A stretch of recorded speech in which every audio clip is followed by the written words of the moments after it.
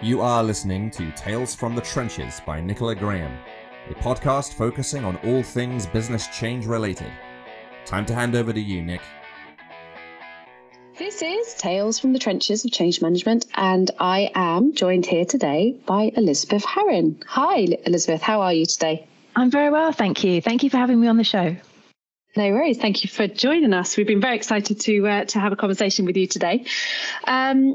So you are often named one of the most influential people in project management, and your website, The Rebel's Guide to Project Management, actually turns 16 years old in January. Congratulations for that. It's award-winning. And it's fair to say that you're about to release your latest book about managing multiple projects? That's right. Fantastic. Do tell us more. I don't call myself an influential person in project management, but people over the years have said some very nice things. So, that's been nice. And yes, I mean, the website's been around for a long time now with a different name earlier on, but we've rebranded it now to The Rebel's Guide to Project Management. And I'm really excited to see how that takes us, where that goes. Fantastic. And I personally, obviously, kind of a close thing to my heart. I'd love to find out more about the success of your website. I mean, how has it been so successful for you? I think the answer to that is I started it a long time ago. Perhaps, I mean, in the beginning, in the early days, it was very conversational about my life as a project manager and what I'd learned that week and what I was working on. And back in the day, blogs were very much like that, and you looked at them and you read people's stories. And nowadays, with much more competition and much more people use the internet in a different way. So I've had to change what I write about in order to meet the expectations of what people are coming to the blog for. So we've got a lot more how-to content now, more videos and things like that that we didn't have before. So I suppose the big shift for me has been moving from a blog that just talked about me and my life and helpful tips to something that was more focused on other people. And I think just in general for business, if it's not about you, it's about who you serve, then I think that's perhaps contributed a bit.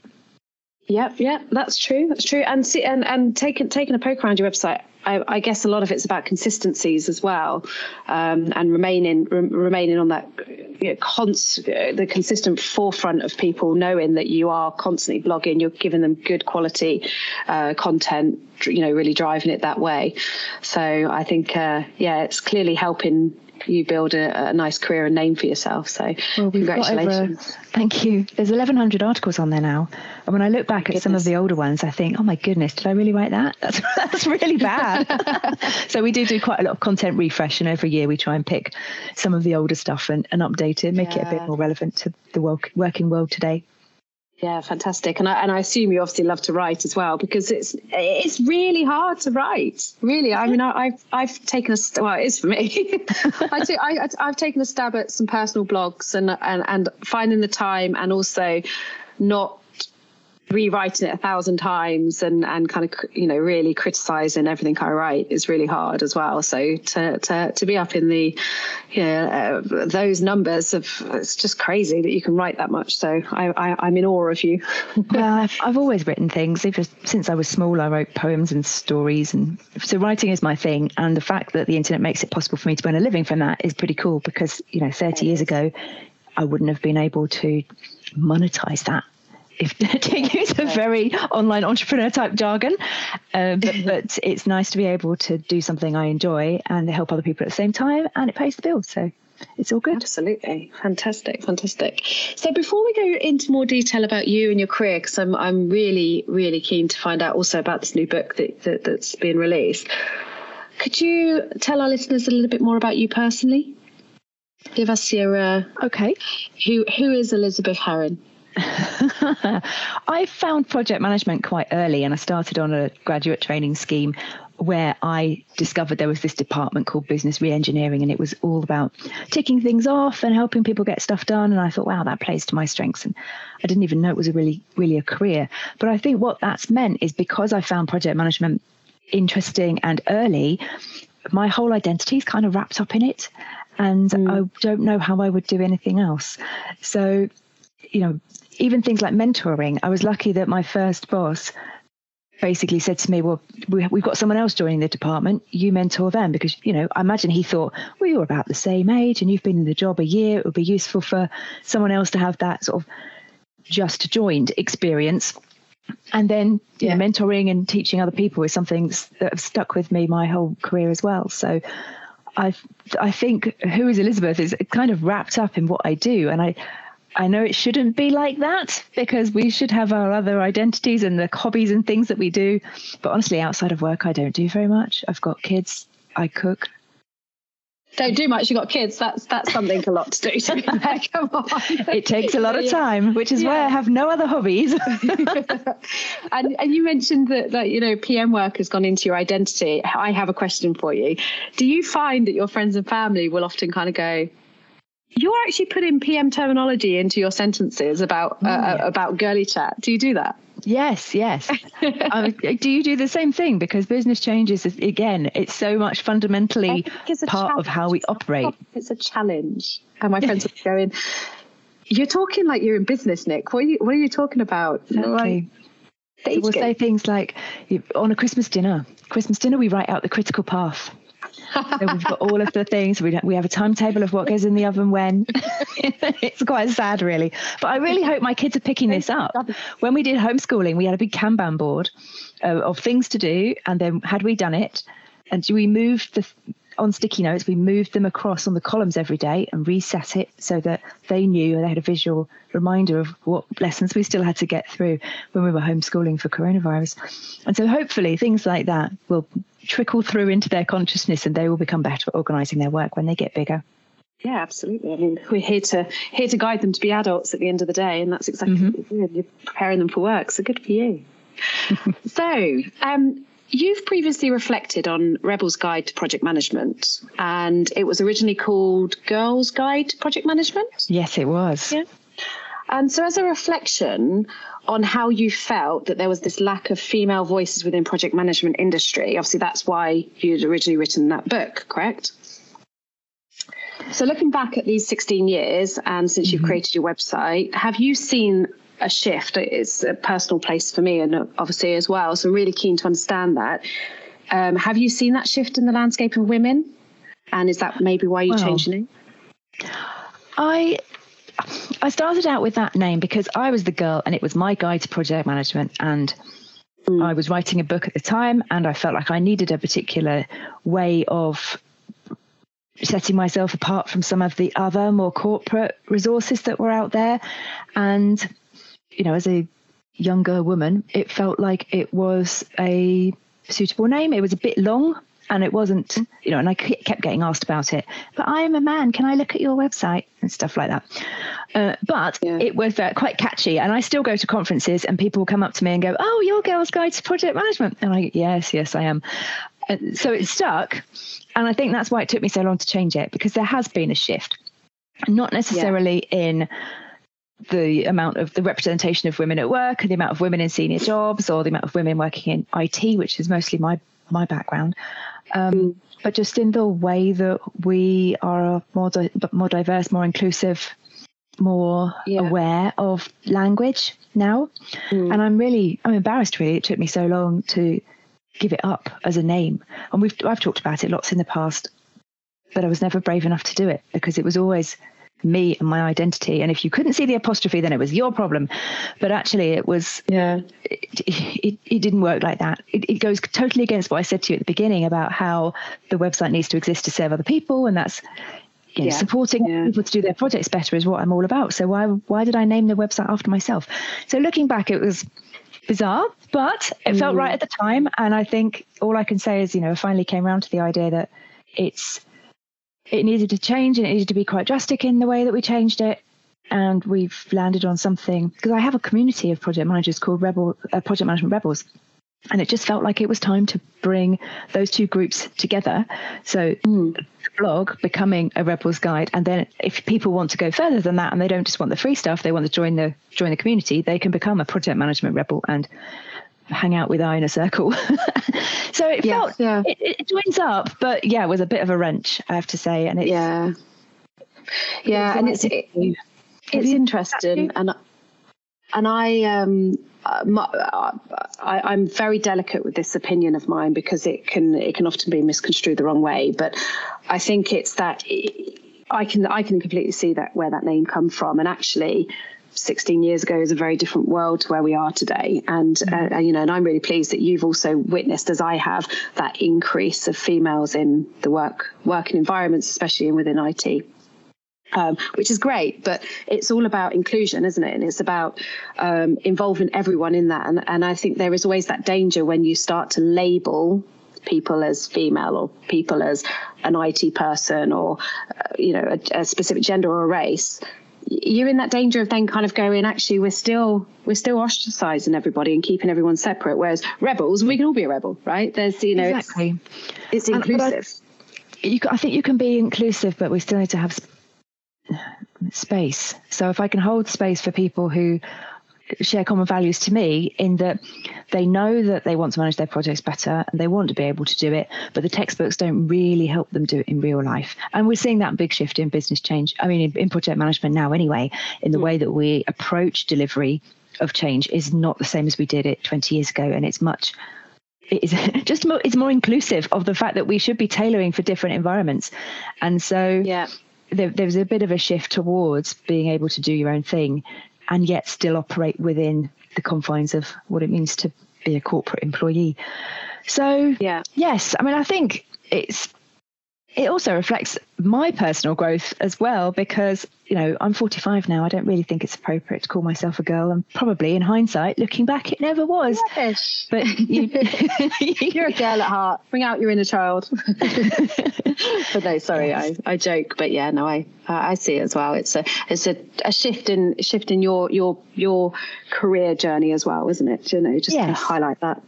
And to be honest, I was really worried about it. And when I emailed everyone and said, I emailed my mailing list and said, we've changed the name, I was like, oh my goodness, am I going to disappear? Does the internet not going to remember who I am anymore? And no one's going to want to be associated with this anymore because it doesn't speak to their what they feel is important, because a lot of my readers are women. And actually that was not the case at all. I did not have one concern, complaint, issue.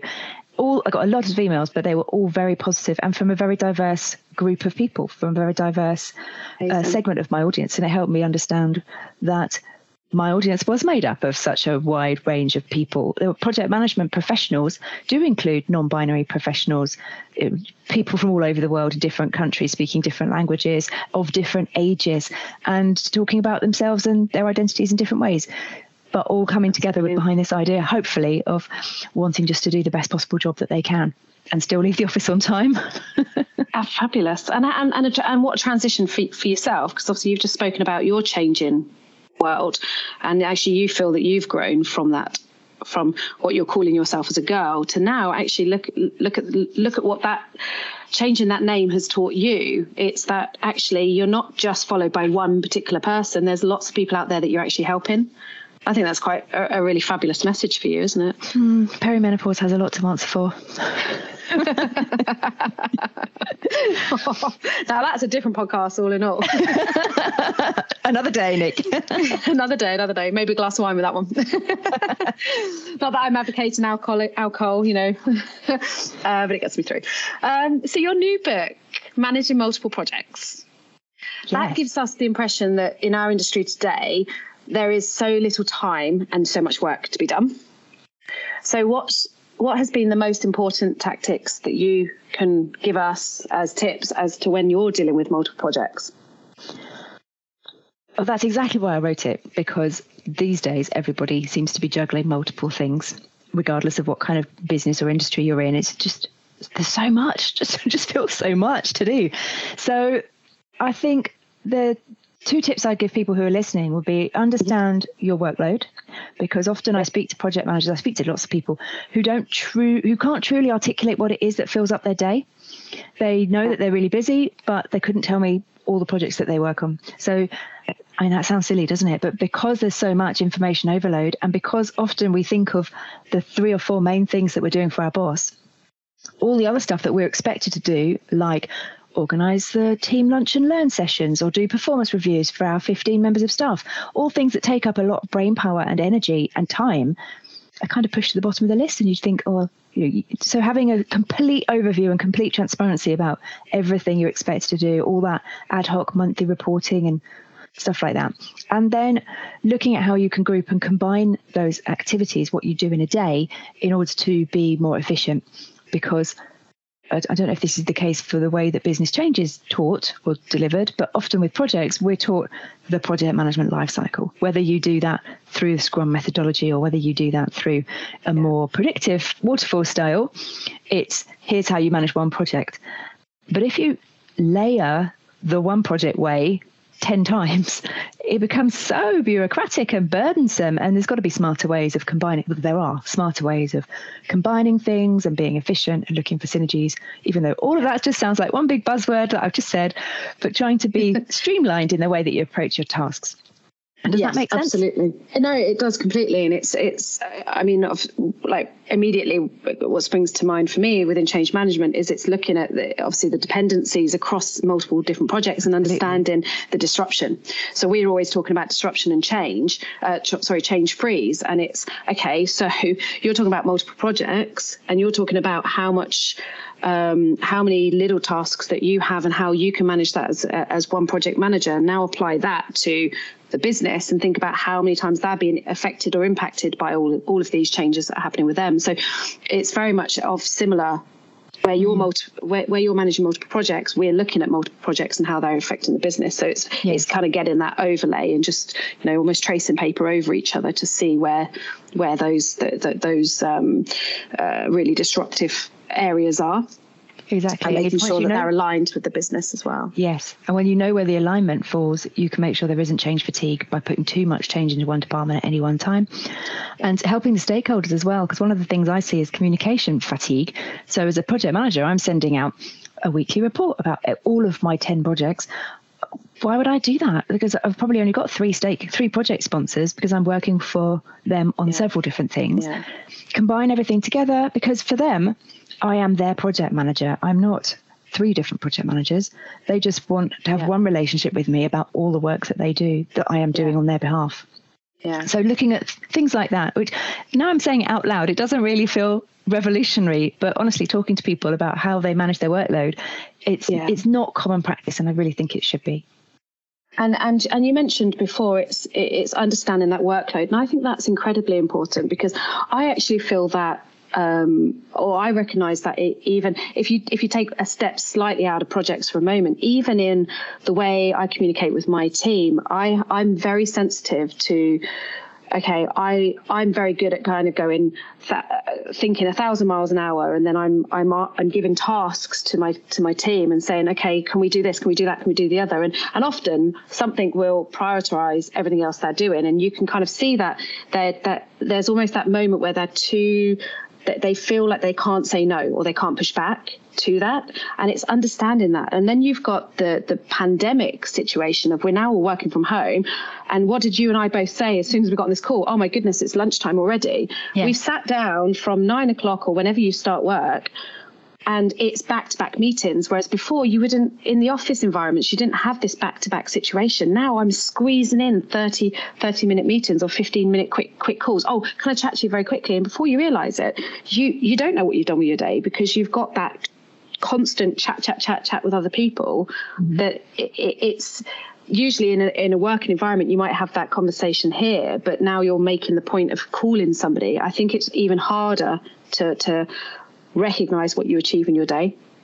I think it is, but I also think that the way that we talk about productivity and success is slightly flawed, because the day that you've described, you may well get to the end. I would do that. I'd get to the end of the day and go, I've done nothing. All I've done is answer emails from my team. I've taken calls, blah, blah, blah. But actually what I've done is created the environment for other people to do their best work. And I've unblocked things, and I've helped people get clarity around what it is that they're supposed to be doing. And I've built better working relationships because I've solved problems. And we should give ourselves credit for doing that. That's all good stuff. I like that. Relabeling it. You haven't ticked off things on your to-do list, but you haven't been unproductive. So it's just about reframing what success looks like. And for a project manager, it's really annoying because I love ticking things off. My whole professional being is around marking tasks as 100% complete. I like to hit the deadlines and stuff. And if you get to the end of the day and you've achieved you're governed nothing, that way, right? So yes, and success is determined by whether or not we hit milestones and tick things off. So it's very much within our interest to try to cross things off the to-do list. And it's frustrating when you get to the end of the day and you haven't.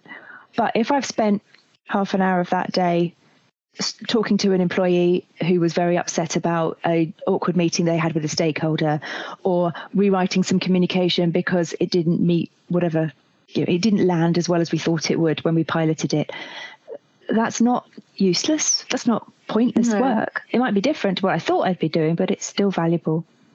Yeah, absolutely. And I completely agree with you. I've just never thought about the reframing what success looks like. And I can see that is really hard because you are project management's personas tend to suit that, task, tick, tick, tick, and also the governance of that. But yeah, it's definitely got a nice feel to that, reframing what success looks like for a project manager. I can't take the credit for coming up with that as an idea. So when I was researching the book, I read loads of books about productivity and time management and leadership and engaging other people. And now I'm not going to be able to remember which one that was in. But I can find out. You could put it in the show notes if you'd like. Yes, definitely. Please do. We will. We mentioned, so obviously that brings me on to my next question is around productivity and burnout. So obviously it clearly is a thing for me about this back-to-back meetings, and you're mentioning about actually what have I done with my day? I feel like I've been busy all day long. Are you able to give our listeners some tips and maybe make those tips around what you should look out for when it comes to the possibility of burnout? I mean, that work-life balance. Give us a success story if you've got one. I did a survey of 200-ish, I think, project managers looking at what does it mean to manage multiple projects. And they came up with some good challenges and good warning signs as a result of that analysis. And the biggest concerns that were flagged for me are things like work not being done to an appropriate quality. So if you're looking at your workload and you're thinking, I'm getting through everything and it's all just a bit rubbish, I'm turning in work that is not my best. I'm turning in work that hasn't been quality checked or hasn't been tested or piloted to the way that I would want to do it as a professional, then that's a warning sign, because you're so squeezed that quality is beginning to suffer. And work falling through the cracks. So the more people who have to remind you or chasing you up with emails or leaving you voicemails because you haven't done it, that's a sign as well. Or if you just sense in yourself that there's something you've forgotten and you can't quite put your finger on it, it's a sign that you're not on top of the task management and the workload is too big for you, probably, or it's not being managed in the most effective way. So that would be a worry. And I think also for your colleagues, if you're looking at where your colleagues are struggling to keep up with what you expect of them, or this could be you too, I suppose, not replying to messages, not coming to meetings, not giving you notice that they're not coming to meetings and just not coming, deadlines at risk of being missed. Hopefully you can spot that before they're actually missed. So having that work life, and also just, not getting a home life, not going to the gym, not doing the things that light you up, being constantly tired. But within the workplace, I think if you can spot early that you are struggling to deliver work to a good quality, you are struggling to show up to all the meetings that you've been invited to. Although for that one, I'd just say, just decline them. Decline the meetings. Prioritize those. Yeah, exactly. Absolutely. I think there's... I've started having, you mentioned about the gym and things like that. I've started purposely putting like lunch breaks in, so people don't book me for meetings, because if not, you don't get lunch, you don't get the opportunity to go for a run or whatever it is that you choose to do in that time. Yes. I always find that useful as well. Have you got a success story that you can give us? I think success of a work-life balance probably looks different for everybody, really. I mean, what do you want to get out of your life? So I can tell you my experience. I had a senior management corporate job and I quit because what I wanted to get out of life was to be a better parent, to be a better human, to spend more time writing. And I wasn't able to do that within my corporate life. And I think the the other thing that was a struggle for me then was that I didn't feel that my skills were being used in the way that I wanted to use them. So in terms of personal career growth and what success looked like for me as an individual, I'm sure I was doing stuff that the company thought was, good enough, but I wasn't personally being satisfied by that anymore. So I'm sure at a different point in my life, I would rate my success and what my work-life balance would be. I'd look at it differently. When I was younger and didn't have kids, I would be quite happy working 8 till 6 every day, but I can't do that now. So I need to have a bit more flexibility.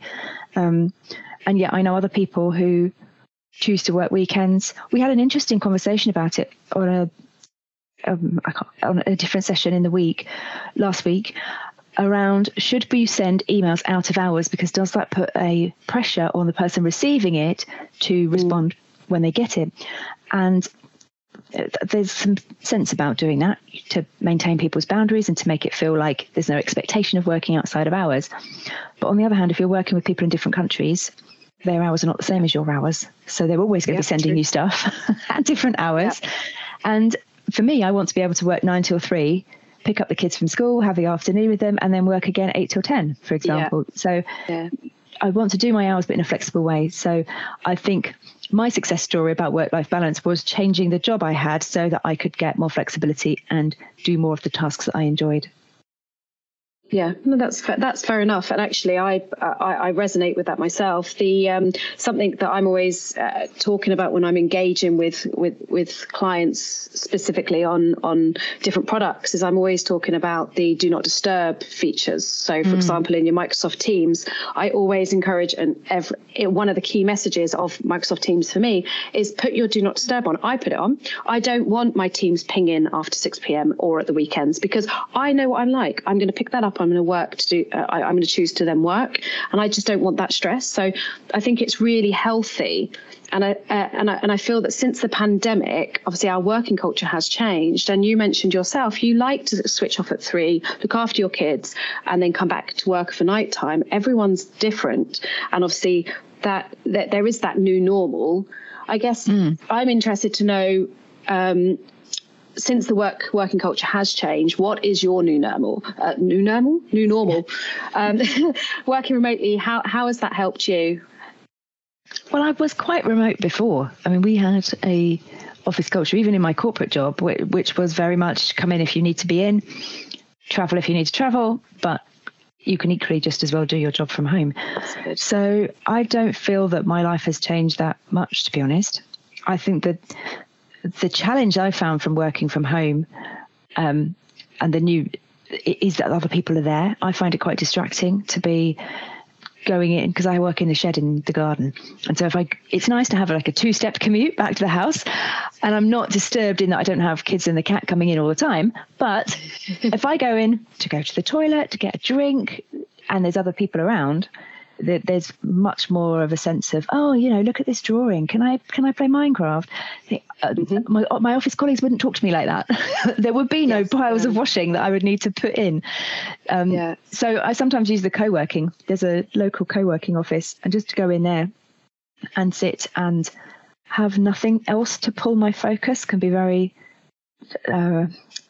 stress relieving. Might not be the right term, but just to be able to have a day where you just focus on you and your things. So I think the work-life balance situation, it's great. I wouldn't change it. I like what I do. I think the setup is okay, but sometimes you just need to be able to lock yourself away and focus on something that's a bit difficult.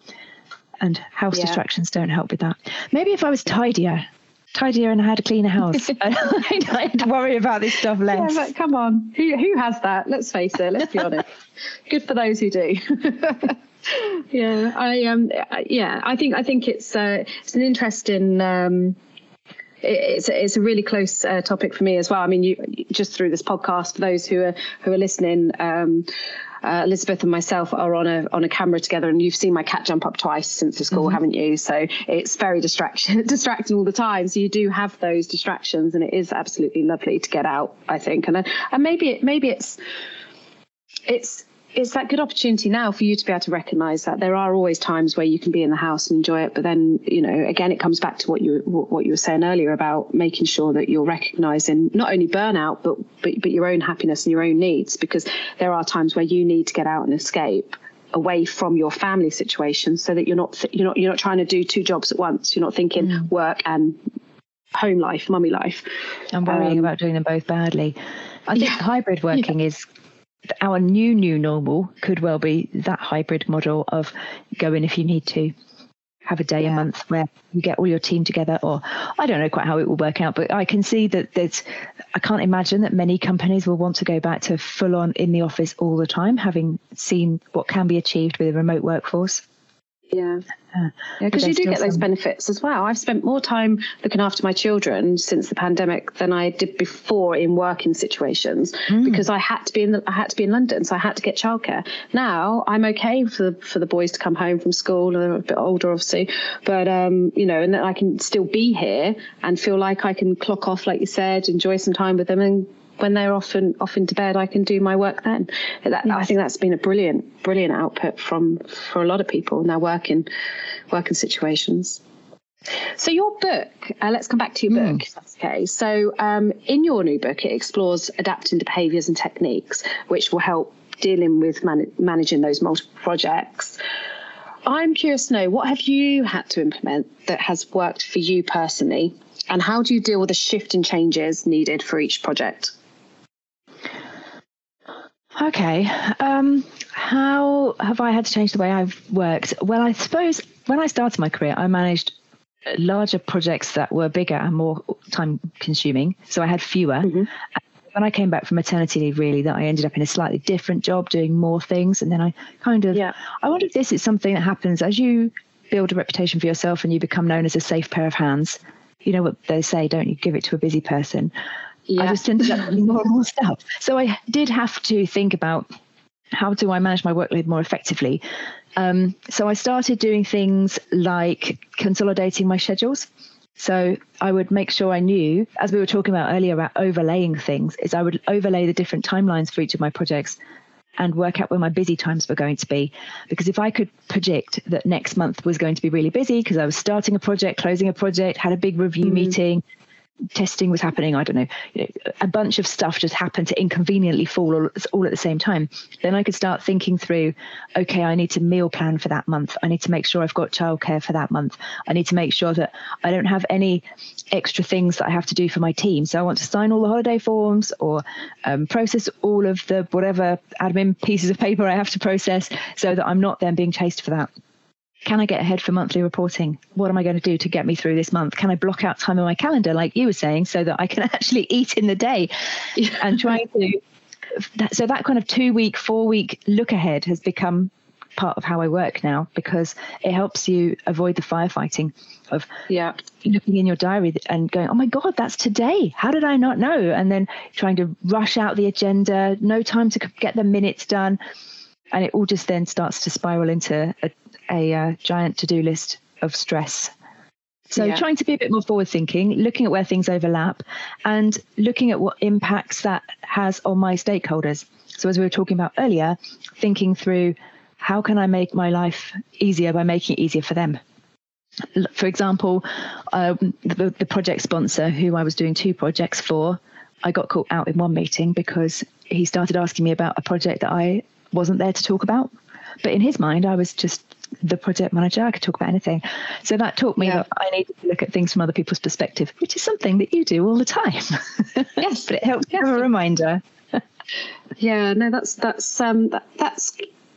It's actually something that I probably need to get some more tips from you, actually, because it's that when you've got all of these plates that you're spinning, from your home life through to all of the projects that you're working on, or running your company, obviously dealing with your website, it's taking that moment to not be exhausted, to actually find the time to plan it, because that's the thing I always struggle with.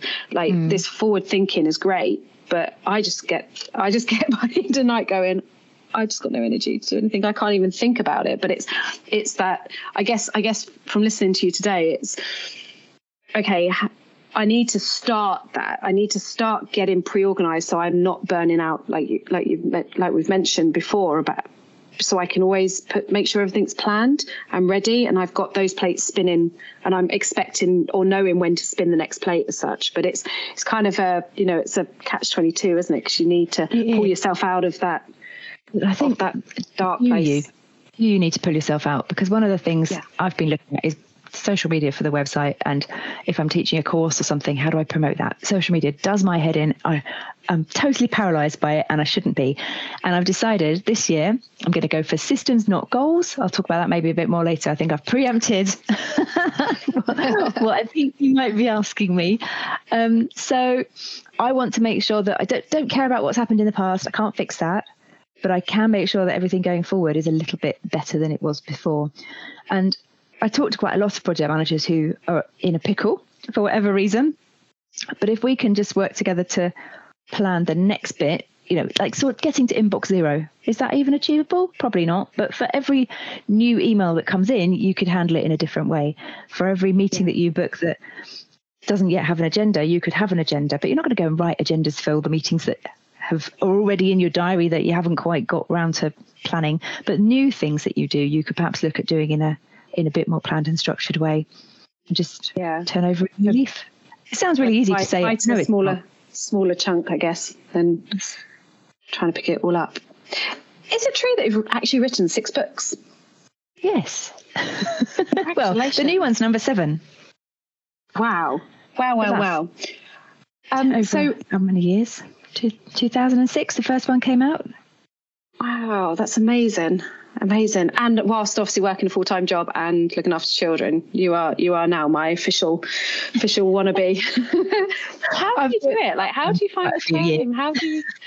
I beg a more interesting question personally is, how do you finish your books? I'll give you the backstory for that. I've actually just stopped re-reviewing my book. And I've sent it to editors now, but it's taken me 2 years, and I finished the book very quickly, but I just rewrote it and being a perfectionist, just couldn't put it down. It's got to the point where I just had to throw it at somebody and say, I can't look at this anymore. How do you do it? Well, the editor gives me a deadline and I write to it. So I think that is one of the challenges, is I could go back through any of my books and make them better, because I could put more research in, or I could frame things in a different way, or I could add a new tool or technique, but there comes a point where it's good enough. So I suppose that's the project management thing of don't gold plate your deliverables. If it's good enough and it meets the requirement, then go. That's going to make me sound like the books are really shoddy and I've just put them together in 5 minutes. I haven't. I've done 9 different versions of this book. Yeah, so don't undersell yourself. And how do you and do you ever worry about kind of like the feedback that you'll get from your books, or the criticisms and things like that? How do you manage that? I don't look at Amazon reviews. Okay, tip number 1. I think one of the challenges I have is that I attract mid-career professionals, because that's I'm a couple of years maybe ahead of that. So people who are not beginners, also because I don't find writing about beginner topics very interesting, because I wouldn't want to read that necessarily. So I like to write things that I would like to read. And yet I think if someone comes along and finds my work and they are perhaps more experienced, some of the books are targeted. The book called Project Manager, for example, is targeted at very entry-level people. And so I worry that the wrong book finds the wrong audience, and that someone who's quite experienced will go, oh, she writes good stuff on the internet and her last book was good. And then they go and read Project Manager, which is this little pink book that the British Computer Society published. But if you looked at it in the context of it's part of a series about IT careers and the different kind of careers that you can get. So it's very much what is a project manager and what kind of career routes and what certifications, and anyone who's been doing the job for 5 years doesn't even need it. So I suppose I worry about that, but you can't legislate for that. The book will find its way into the hands of people who it will help, hopefully. And the multiple projects one I'm so proud of. I think it's perhaps the best thing I've ever written. So really? I want that to do well, and I want it to land and really resonate with the audience. But you don't know until people start reading it and reviewing it and telling you what they think. You don't know. Yes, yeah, that's very true. So tell us more about this book. Where can we find it? When can we expect it? It's People can pre-order it now if you're super enthusiastic, off of any place where you normally get your books, but it doesn't land until the 3rd of May. So it'll be published by Coke and Page later on this year. We're recording this in February, so in May it will be shipping. So if you bought a copy now, you'll have to wait quite a long time before it arrives on your doorstep. But I think there's going to be an ebook version as well. So I think that will probably arrive a little bit sooner, hopefully. How exciting for you. So before we let you go today, Elizabeth, what are your plans for 2022? I very much don't want to have to do 2022's work again in 2023. So my whole ethos of this year, I know some people choose like a word for the year and stuff, don't they, which I don't really do. But this year I've decided I need to have repeatable systems.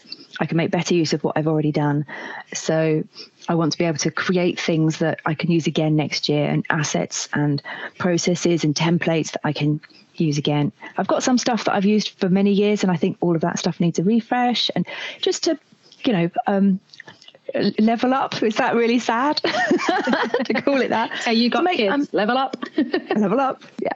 But it's a case of being kind to my future self. I'm trying to look at my life in what 2023, 2024 might bring, and think I don't want to have to be reinventing the wheel again. Everything needs to be just easy to hand off to somebody else to do. Systems, not goals. I can't be credited with that phrase either. I read that somewhere else. and you mentioned something about social media, improving your social media. Yes, I started Instagram, and I quite like Instagram, but it's something I don't really have any particular skills at doing. So I think learning how to work and interact with people in different social medias. I'm learning what works best, because I feel at the moment I'm kind of a little bit everywhere, and maybe I should be in one or two places doing a good job. We'll see. Makes sense. Well, thank you ever so much for being with us today, and hopefully our listeners have enjoyed it as much as I have. So to our listeners today, if you would like, you can find Elizabeth online at elizabeth-harron.com or on Instagram. And your handle, which is one of the words you need to learn, handle, is at elizabeth.harron. So, and we'll obviously put that in all of the bio today. So thank you ever so much for joining us today. It has been a real pleasure to speak with you. And I look forward to reading your book on the 3rd of May. Thank you very much. Thanks for having me on the show. It's been great.